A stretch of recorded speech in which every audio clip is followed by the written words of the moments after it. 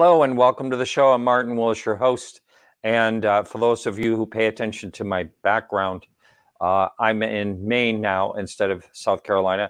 Made the trip the last couple of days. So back here in the cold country, and I want to welcome everyone to the show. Our guest tonight, Richard Rokeby from the UK. And I love these old UFO stories. And, you know, we think of the modern UFO era as 1947 forward. This one in particular that he's going to be talking about happened back in 1923, and all those old UFO sightings are pretty interesting to me, going back to the ghost ships of the 19th century, and many years logged in, I guess hundreds of years, we would say, logged in different ways. As a matter of fact, somewhere on my desktop, I have a 1700s, 18th century account. I'm just seeing if I have it here that I could just pop that up, because they're all fascinating to me, the historic events. And here it is right here. I've talked about this before. This is called the Simeon Perkins Diary, and it's 1796, and anyone can find it online.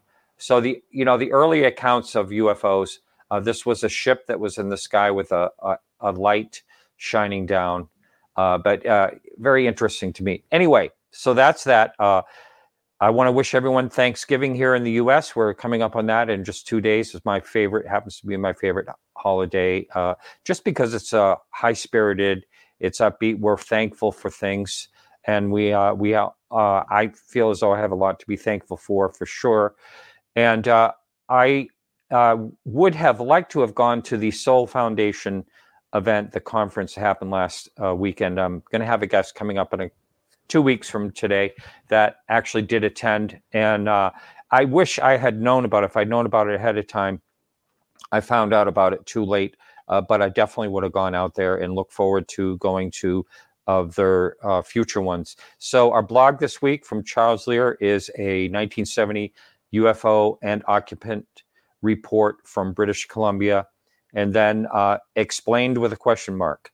So I do believe Charles has actually did a blog on this in the past. There's a commemorative coin that is being, I guess it's coming out this year. Yeah, 2023. They do these UFO coins. They did one for Shag Harbor up in Canada, and this one now is just being released now in the Royal Canadian Mint. So anyway, that was I thought that was interesting. And for right now, I'm bringing in my guests. I don't think I have anything else more to say. I do want to thank everyone for watching the show and listening to the podcast. And have a great Thanksgiving if you're in the U.S. If you're not in the U.S., you can still celebrate it if you choose, right? All right, here we go. Welcome, Richard. Hello, Martin. So thanks for staying up late. It's That's like okay. midnight. I do appreciate it. So Richard, it's something I kind of usually ask about almost every guest that I have on. This is the first time you've been on this show, and I saw you. I read little bits and pieces of your book. I thought was interesting, all the different colored lights that people were saying, things like that. But what sparked your interest in this topic to begin with? I know you were a past police officer, and you were also a military in security as well, right? Yeah, so I was in the army for about 6 years, and then after the army, I joined the police. I was in the police for about 28 years, and predominantly as a detective. And I worked at all sorts of different areas: missing persons, homicide, safeguarding, investigation of exploitation of children, which is pretty grim at times. But so I had a full and genuinely rewarding career. But I did start my interest in UFOs started when I was very young, so child of the 70s, and I grew up, I suppose, with the culture at the time, which was Star Wars and Close Encounters and E.T., and that always held a fascination for me, especially Close Encounters, which seemed to have a ring of truth to it even back then. And that got me into wanting to read a bit more. So back in the day, you would walk into a library and get what few books there is on UFOs, and I would read them. And I sort of kept that interest, but it did start to fade once I got into a working life and into my professional life. But I always watched the occasional program and kept abreast of developments. And then, of course, in 2017, we had the Tic Tac and the those sort of sightings, and that really sparked it all off again, if you like.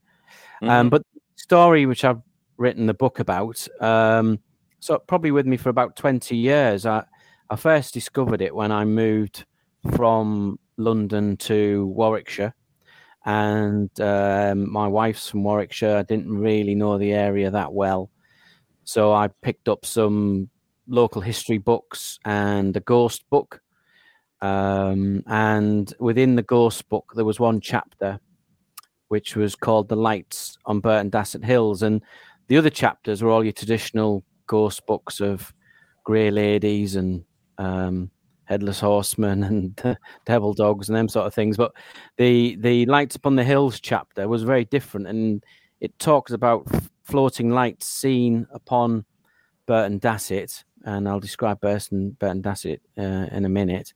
But it described them as, although attributed to ghosts because of the time that they were seen, 1923, big time for spiritualism, just after the First World War, just after the Spanish flu pandemic. Spiritualism was at its height. So a lot of lights that were seen in that time period were attributed to ghosts. Yeah. Isn't that something? So they actually thought they were ghosts to begin with. Is that what you're saying?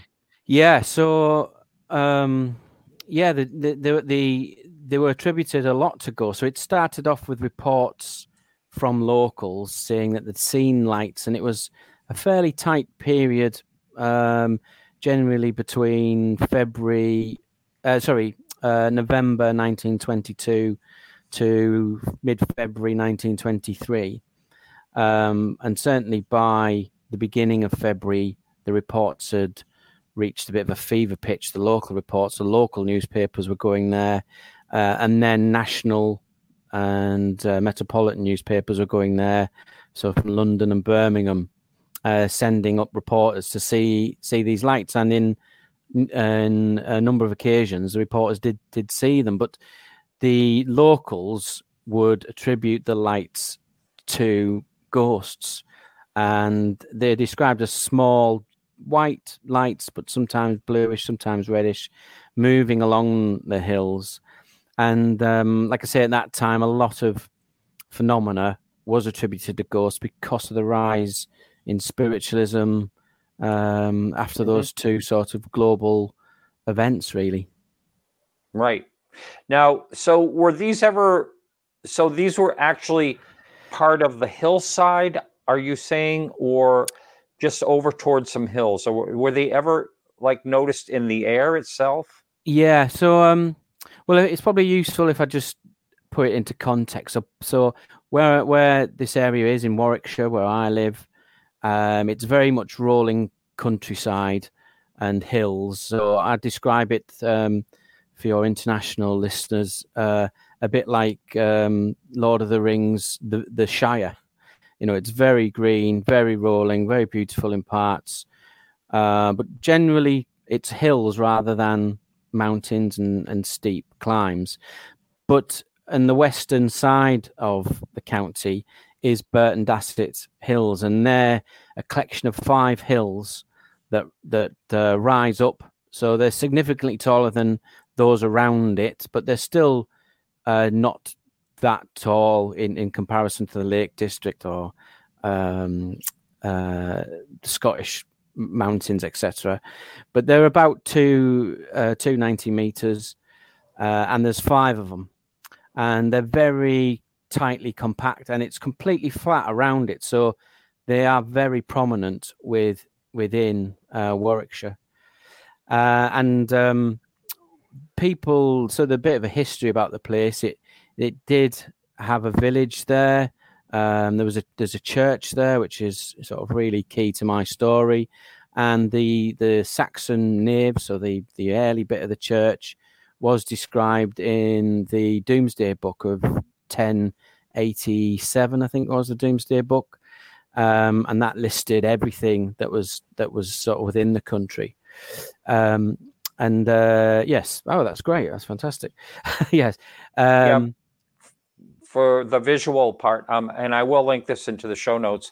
I'm just pulling up some images and then of the area, and you can see very prominent hills. You know, for some reason, I was expecting some type of forest, but it's all like open hills. It appears. Well, yes. So there is a small wood at the back of the hills called Fox Covert Wood, which again I'll come on to later on, but has its own sort of interesting there. But so what you can see there is the windmill. There is sort of 5 prominent hills. So we've got Beacon Hill, Windmill Hill, and Magpie Hill at the front, and then at the back there is Hart Hill and Church Hill, and they form 3 at the front, 2 at the back.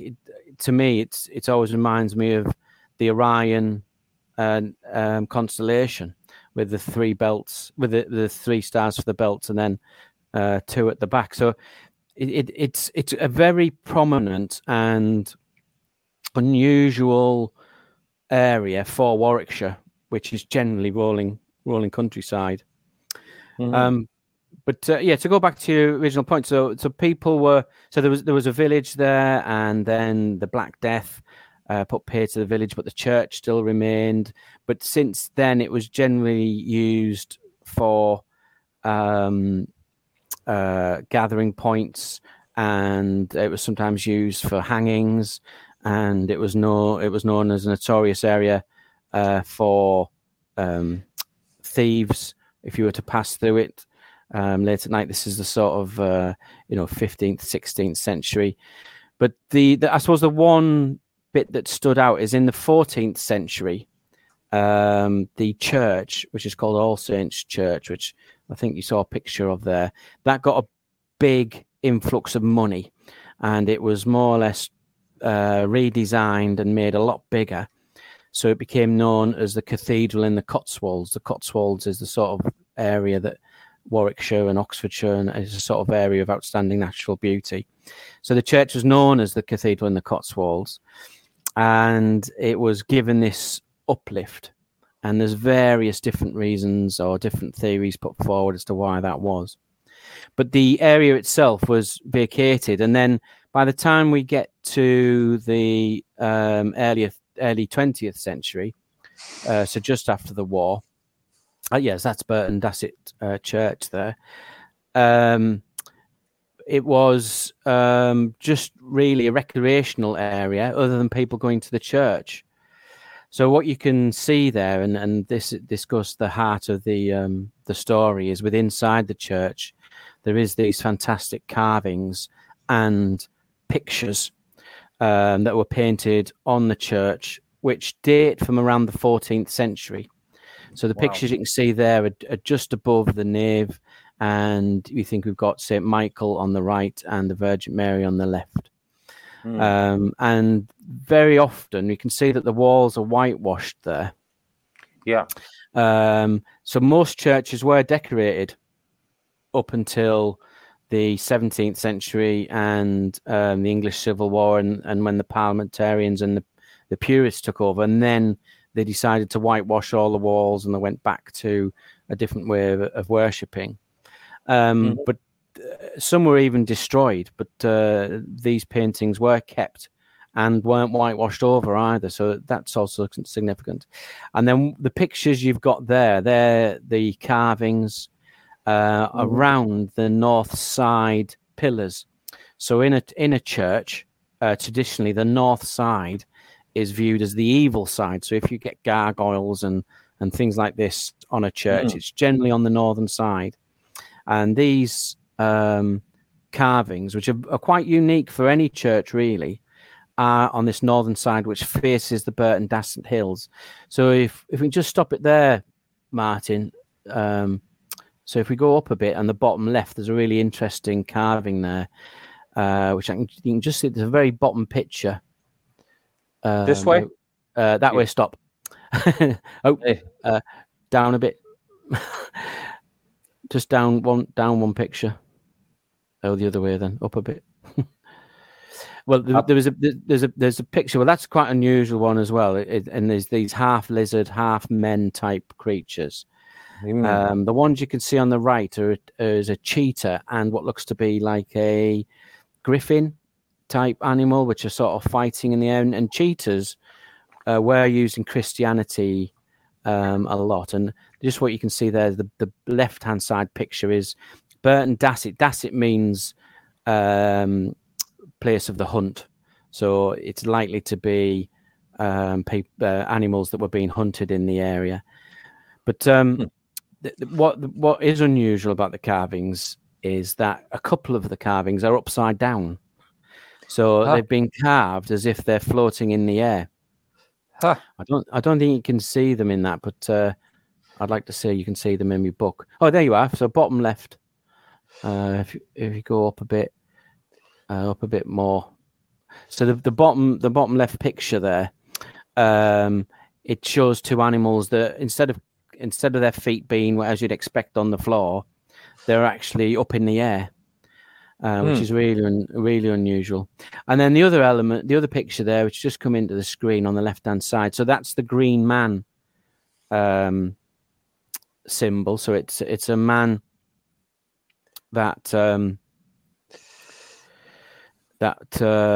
is traditionally associated with pagan beliefs, but in churches it's often depicted to represent the joining together of two worlds.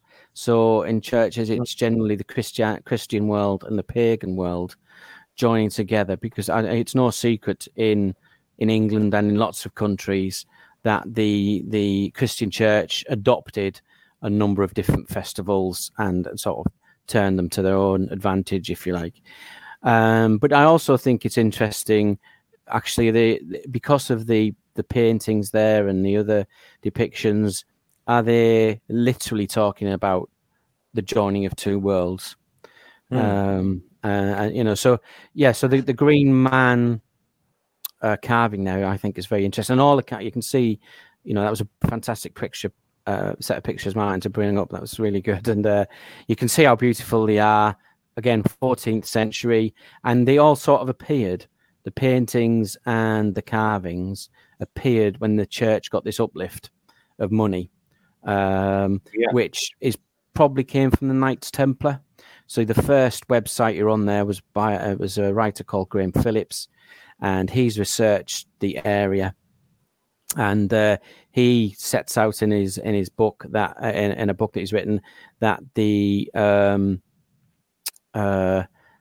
Ten Commandments, the tablets of the Ten Commandments, and possibly the Holy Grail were moved from Jordan, where there was a local Knights Templar detachment, moved back to a place called Temple Hedwick, which is a village which is directly opposite Burton Dasset Hills, and the Templars set up there. And Graham Phillips wrote a book about the Templars there moved some of the commandments and the Holy Grail around Warwickshire and left clues as to where that was, which is a fantastic story. I'm not sure how true it is, but it's a fantastic story. But he would say that the depictions, which we sort of got a look at there, so as well as the Virgin Mary and St. Michael, on the north side of the church as well, there is depictions of two kings,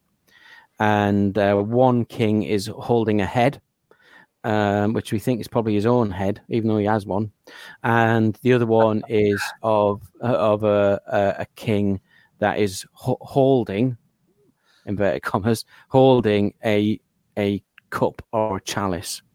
And we have there, right? Yeah, that we got there. Yeah, so that picture in the middle there. So the chap holding his own head is likely to be King Ethelred, later Saint Ethelred, who was beheaded at Hereford Cathedral in the year, I think it was about 693, and he is a martyr.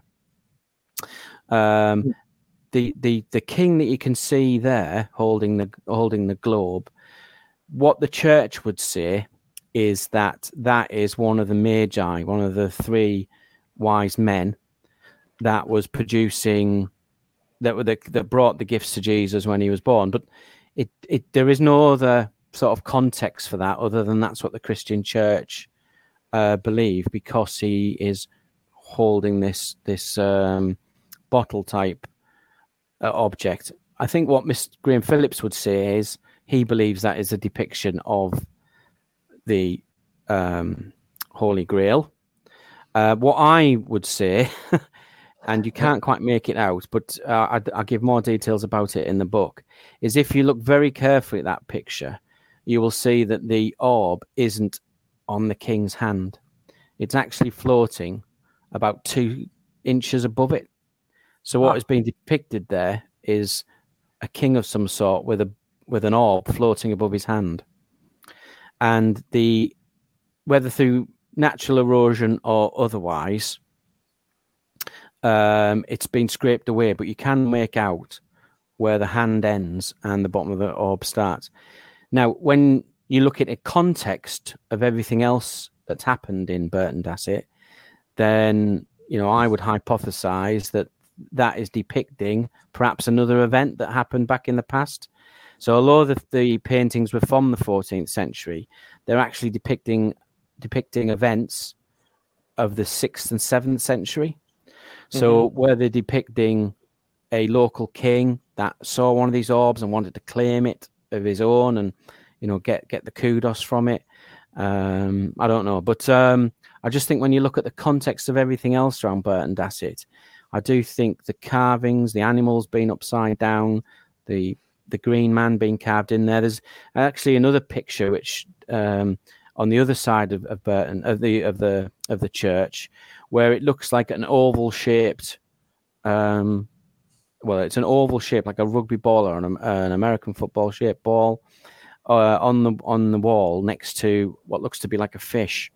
And again, it's a really strange. It looks like an oval craft, an oval egg-shaped craft, and it again, it's pretty randomly just placed there. So I think as in any investigation, if you like, it's a jigsaw, and you've got to put all the bits together to give a story and account of what's gone on. I've looked for that particular carving. Painting you're talking about. It's not actually on that particular website, but it's all very interesting. And, so there's a lot of history, first of all, that you have a lot of human history. Well, it's really, you're going back to, I heard you say the 7th century or whatever along there, which is really not a lot of time when it comes to, the development of the species and all that. But still, for us to look back, that is a long time, especially since we don't have any historic buildings like that in this country going back that far. So yeah, it's very, very fascinating. And were any of the lights that were seen, were they seen near this church? Yeah. So the first accounts started with a local dairy farmer, and he said he saw the lights emanating from the church, and he was known as a local character, but it was said, and he gave his accounts to the local papers. Banbury Gazette. Banbury is a town probably maybe 10 miles south going towards Oxford, and the Banbury Gazette in the early 20th century, they were the first real local paper to pick up on these accounts, and the Banbury Gazette got a lot of accounts, and this dairy farmer was one of the first ones to come forward and said that he'd seen lights around the church. he's one of the only couple that have seen them come from the church. A few other people said that they saw the lights heading in the direction of the church. But yeah, they were seen in that area, and they were seen. If you imagine sort of Burton Dassett Park, it's maybe only a square mile, a mile by a mile. It's not very big at all. So all the sightings were in a very, very tight area. With perhaps one exception, which was maybe about half a mile away, which was over near a railway signalman gave an account of, which is one of my favourite accounts actually, where he saw an orange orb, but quite big.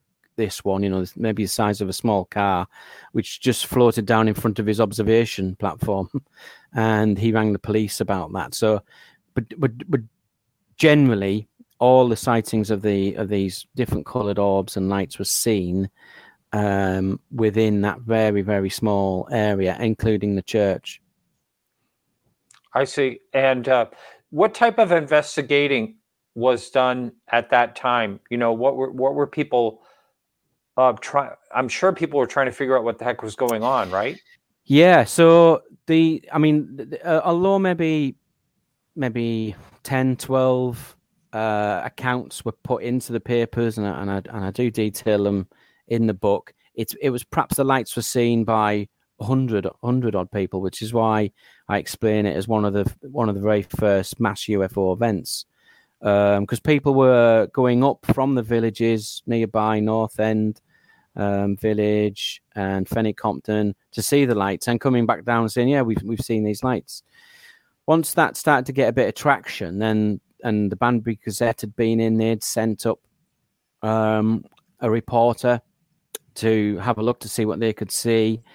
And then the Birmingham Times sent reporters up, and there's a really good account of a reporter who has been waiting sort of all day to go up to the hills. They're waiting for light just to start to fade a bit, and they go up the hills and they start walking around, and he doesn't really see anything, and he thinks it's all a bit of mumbo jumbo, and he stands on Windmill Hill looking out before heading back down, and he describes how two lights drop down from the cloud cover and illuminate the cloud base, and then move at speed over him, past him into the area of Burton Dassett. I think most of the investigation was done really by the local papers. There was no scientific investigation, and I think it goes back to your earlier point, Martin, about them being mentioned as ghosts. They were celebrated as ghosts because at that time people wanted to believe there was an afterlife, having lost their sons in World War One. Perhaps not necessarily too. Yeah. They needed to believe. So they were celebrated that these sightings were happening because it added to the story. It added to the corroborated their beliefs in spiritualism. So they were quite happy to call them ghosts, and nobody really wanted to go too far to disprove it. But plenty of people went up there and witnessed them. So no one went out their way. There was one report. So the Times of London, they sent a reporter who was very, very keen to blame all these lights that have been seen at various times, days and night, various altitudes, moving at speed. They rolled out, well, it's probably swamp gas. The old ufologist nemesis, swamp gas. And that was based on one. Sorry, I'm sorry. I was saying I don't think there's too many swamps on a hill. Well, but I suppose in this country it'd be marsh gas, but there's still not a lot of marsh anyway. That was based on one account. There was a chap by the name of George Cottrell who was a local horse groom, and he was leading a horse down towards North End village, and he saw what was described as a bluish light above a pond. and it upset the horse. The horse started to rear up, and they had to try and control the horse. But he did give that account to one of the papers that said he'd seen this bluish light move up and around the pond. So, a couple of things about marsh gas. One, it's got to be wet. So, yeah, you've got to have a pond or marsh. But the other thing is it's got to be hot. And February in Warwickshire is not hot. So, and a lot of studies have been done around marsh gas. It's definitely a phenomenon that exists, but it's generally 2 or 3 second burst of light, of flame that moves perhaps 4 or 5 meters and then will burn itself out. It's not what was being described here of lights moving at pace, and sometimes even search as if they're searching an area. One account describes how a white light went past a house, and it was strong enough to illuminate the house so you could read by it. These are these objects are, one, I would say, are under intelligent control, and two, have capabilities such as the amount of light they can produce and the speed they can travel. That would suggest that they were extraterrestrial, extra-dimensional, ultra-terrestrial in origin, I guess. Yeah, or just some type of. It is kind of a strange. If it's some type of natural phenomenon, it would seem like it would continue on, through. When's the last time that somebody has actually seen something similar to that? Was it 23 was 1923 the end of it?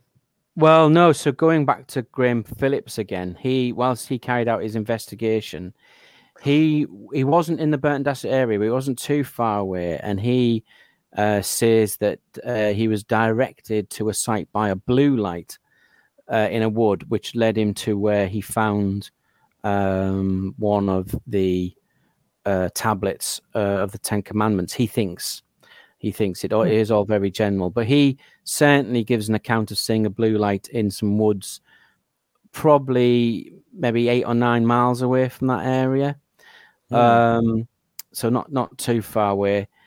The actual lights themselves haven't really been reported since 1923. There has been a photograph of a craft, which was taken in 1996, or a small dot, we call it a tic tac now or something like that, which was seen traveling across the sky from the hill. That picture is on the internet somewhere, but no, it does seem to have been very, very localized in terms of area and in terms of time period. I mean, there is other strange things happening, which are, some experiences that have happened to me whilst I've been researching the book, which I have detailed, suggests that there is something going on there still. But what that is, nobody knows. And it tends not to take the form of lights. My experiences are government types in that area, audible encounters, or hearing noises like a huge machine, or rotary engine which takes over the whole park. There is a witch's circle there in Fox Covert Wood, which looks to be used by Wicca or pagan sects. So it's still a very interesting area, but we are missing, I'll be honest, we are missing these lights. Despite having lots of contacts there and visiting the area regularly, the lights haven't really been reported again. Wow. Yeah, it sounds like a very interesting area indeed. And how far away are you? And you're in Warwickshire, is that right? Warwickshire, yeah, yes, yeah. And how far away are you from this particular site? Oh, no, it's 30-minute drive. It's not far, 10, 15 miles. So it is on my doorstep, really. Yeah. So certainly when I was, so the original, my book is an updated version. The original book, which was meant to be an article, came out in 2020, but it was just enough to give a book. So we published a book with Flying Disc Press. So I started going to the area quite regularly at that time. And then the book I've released now is an updated, expanded version, which I've published on Amazon, with more pictures and more accounts. So over 2 periods, I suppose, I've been going there off and on quite regularly for about 3-4 years now. And how many witnesses would you say that you were able to uncover? Well, from the original accounts, I would say there's about 8 or 9 accounts, probably more actually if you include the reporters. So there was local people. We mentioned already the local dairy farmer who sort of first saw the accounts, than the groom who saw the blue light next to the pool. But there was 3 local dignitaries, a chap called George White, who with 2 friends said he was going to go up and dispel this sort of hysteria that had taken over about these lights on the hills. And he gives a really good account to the paper, because he says he saw the lights, and then he says he felt them go over him. And I think that word was really key. He felt them go over him. And that suggests some sort of downward pressure, perhaps some sort of electrostatic effect with the atmosphere, with the environment. And it just makes it all the more tangible. So that's a really good account.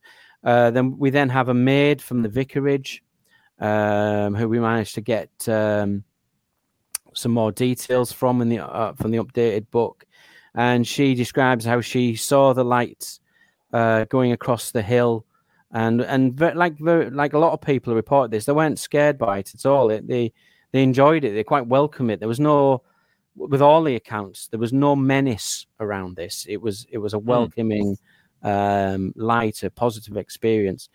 But we've since discovered that not only did she see them going undulating across the hills, but she went to the back of the house, the vicarage that she worked in, and the lights reappeared and were sort of playing hide and seek with her.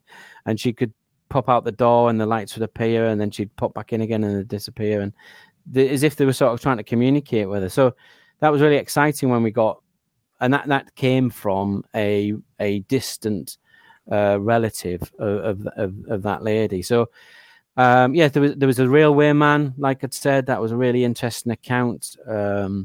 That somebody in that position in that time. So the other good thing I think about this story, Martin, is it's such an evocative age. Steam trains and the beautiful costumes that people would wear in the 1920s, and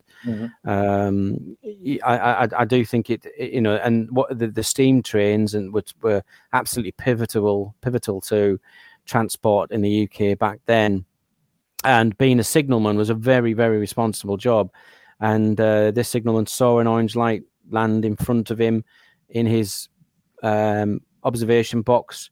And he took the decision to call the local train station, who said, well, you best report it to the police.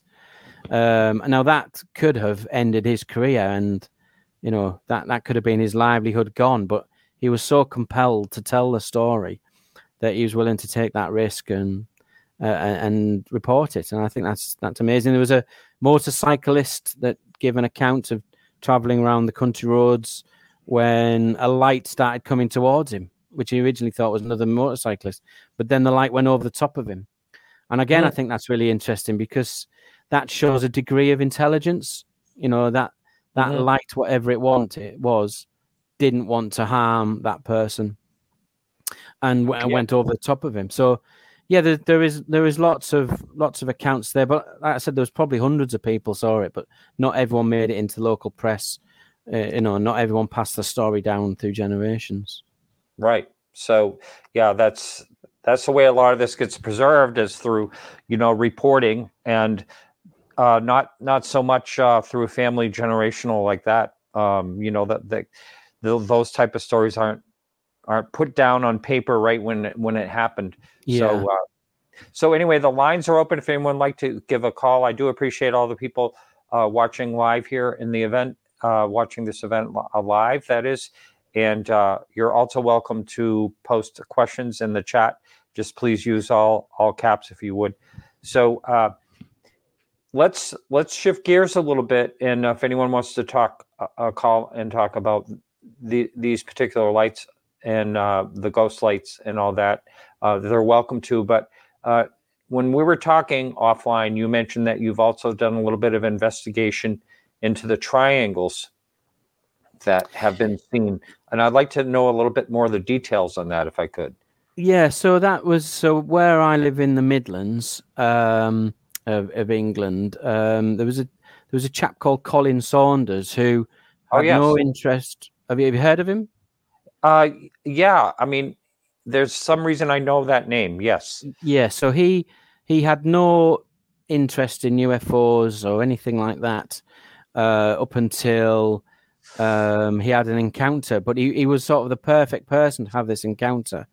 And he was a sort of an engineer, a draftsman by trade. He worked with aeronautical designs, etc. And I think about 1997, he saw a triangular craft it's maybe about 10, 12 miles away from where I am now.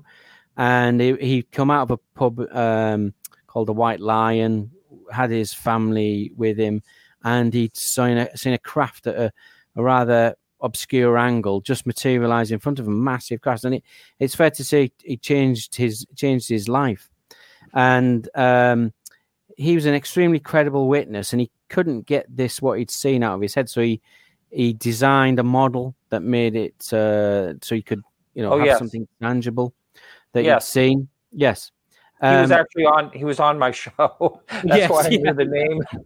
Yeah. I mean, his model as well. I remember. Yes, that's right. The model. I've seen him speak. He's very, very credible. Very, very credible, intelligent guy. But because it was so close to where I lived, and within his talks, he details around about 6 or 7 sightings of similar craft, these triangular craft, in the area, and they're in a sort of cross type shape, an hourglass type shape, centered on sort of Sharnford and a place called Hinckley, which is a sort of market town round about 15 miles away, 20 miles away. So I did a bit of research into that, just going around the sites. These triangular craft seem to gravitate towards power supplies, the pylons, anywhere where there's lots of energy, gas storage places, etc. I just found it really interesting. And again, because it was on my doorstep, I thought we would go down. So I've spent a few nights in those areas just seeing, and I actually used to work in that around that area as well. So, and if I was on nights, I would have a look around to see if I can see anything. I've never seen one, but I just think it is a fascinating story because the level of detail Colin gives in his books and in his models, you just know that there is a lot of credibility to it. And right. So we had a look around the area, see if we could see anything, see if we can get any other accounts. But there is round about 6 or 7 accounts starting from around 1997 up to about 2012.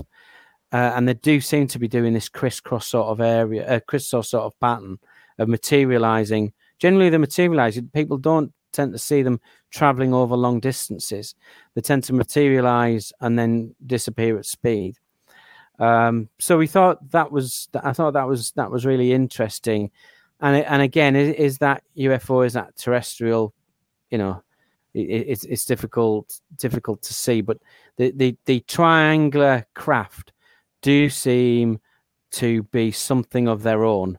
They do seem to have a very, very, there's sort of a specialist niche within ufology, I think, and very different to anything else people see.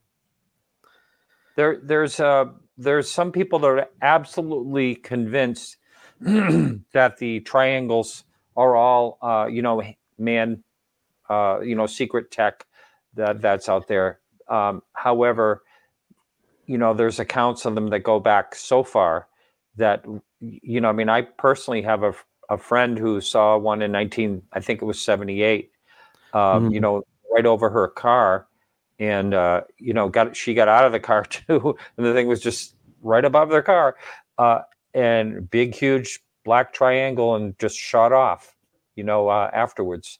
And I had her talk about her account quickly on the show one time, but I disagree. I think that it's possible that there is some, secret military craft triangle that can do, these things now, or maybe in the last 10 or 15 or 20 years or something like that, but not way back, Yeah. and maybe what we're seeing is a mixture of things too, possibly some military mixed in there with it all.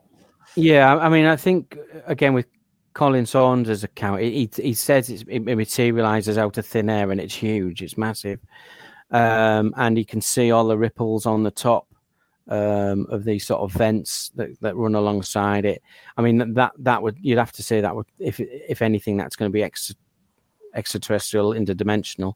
I do think some of the sightings of triangular craft, and not necessarily your friend Martin, but I do think some of them probably date back to the stealth era when they were researching that. And if you've ever seen a B-2 bomber, if you look at it side on, it looks like a UFO, with the although it's a sort of bat wing type shape, side on it looks like the traditional UFO with a bulb at the top and a bulge at the bottom. And I do think some sightings were around that were credited to UFOs or triangular craft were probably stealth bombers in their very, very early days. But who knows what they are doing now? But being able to materialize cloaking devices, I think we're probably some way off that. Mm-hmm. Mm-hmm. Going back to your the case that you've been writing on, where there, someone asked in the chat, were there other writings besides the newspapers? Like, did it go into you said there was quite a bit of attention, and just how widespread were people writing about this? Do you know? Yes, well, I'd say that the national papers sent people up. National papers sent people up from all the way around the country, Birmingham and London, and it was described as a flap at the time because people were hearing about it. People were traveling far and wide to go up onto the hills and see if they could see them. So yes, it was widespread in as much as it reached the whole country. And people were traveling in. It tended to be the papers that reported it. Some of the accounts I got from Betty Smith's Ghost of Warwickshire book. Others were just from local newsletters, etc. But just going on to the we mentioned about the aircraft there in the books, The Light Upon the Hills, which I've released, one of the hypotheses I gave is that these lights are intelligent life forms. And I've detailed an account in there, which has never, ever been published before, from a commercial airline pilot. And he had a series of encounters with very similar green lights. And one of which the encounter seemed to lead to him coexisting with the light. So it's an absolutely fascinating story that I've detailed in the book, because I do think it shows evidence of what intelligent life forms could be doing and what they're capable of. And my conclusions to it all is these lights that were seen were either probes that were sent from perhaps other civilizations to check out the area, maybe brought there because of the iron ore, or there were intelligence life forms which are sort of recharging again, perhaps off the unique sort of structure, the iron structure there, the magnetic structure. So the book goes into that, intelligence life forms, like I said, the witches' covens that are there, and my own encounters up there where there seem to be military vehicles and people in blacked out Range Rovers patrolling the area very, very late at night, sort of for reasons unknown. So there is a lot to it that's happened since 1923. Hence, I updated the book, really. Wow, that sounds great. I'm going to be getting that book myself. So this is really good. We have just a couple minutes left here, but so that all that information will be on in the show notes, including your book and all that. And sounds fascinating. And I would say that your detective background probably helps you quite a bit when you're doing this type of research, I would imagine. Yeah, I mean, being a detective, being a police officer, it's 90% of it is communication, talking to people. So that always helps getting people to talk to you, and questioning skills, interviewing skills, perhaps without them knowing they're being interviewed, is quite useful as well. Recording, detailing the information, analyzing that next bit of evidence, and then looking at where does that take you next? What are the actions? We tend to work in actions within the police, completing those actions, get the evidence in, evaluate it, and then what new actions fall out of that. And certainly that's how I've approached it in the book. But I was keen to have it entertaining. I didn't want it to come across like an academic paper, or it to be too procedural. So I think I've got a nice balance in the book with detailing the evidence that's been put forward, along with some of the background and some of the stories, and really capture the characters that were involved. Very good. Well, thank you so much.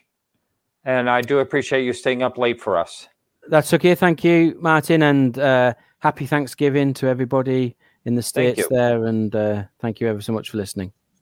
All right. Okay. You take care. All right, everyone. So I will be back. What had happened here? Let's see. Let me get myself back here. Here we go. So I will be back next week with Adam Frank. And again, all you people out there, have a wonderful Thanksgiving. And we'll see you next week. And remember to keep your eyes to the sky.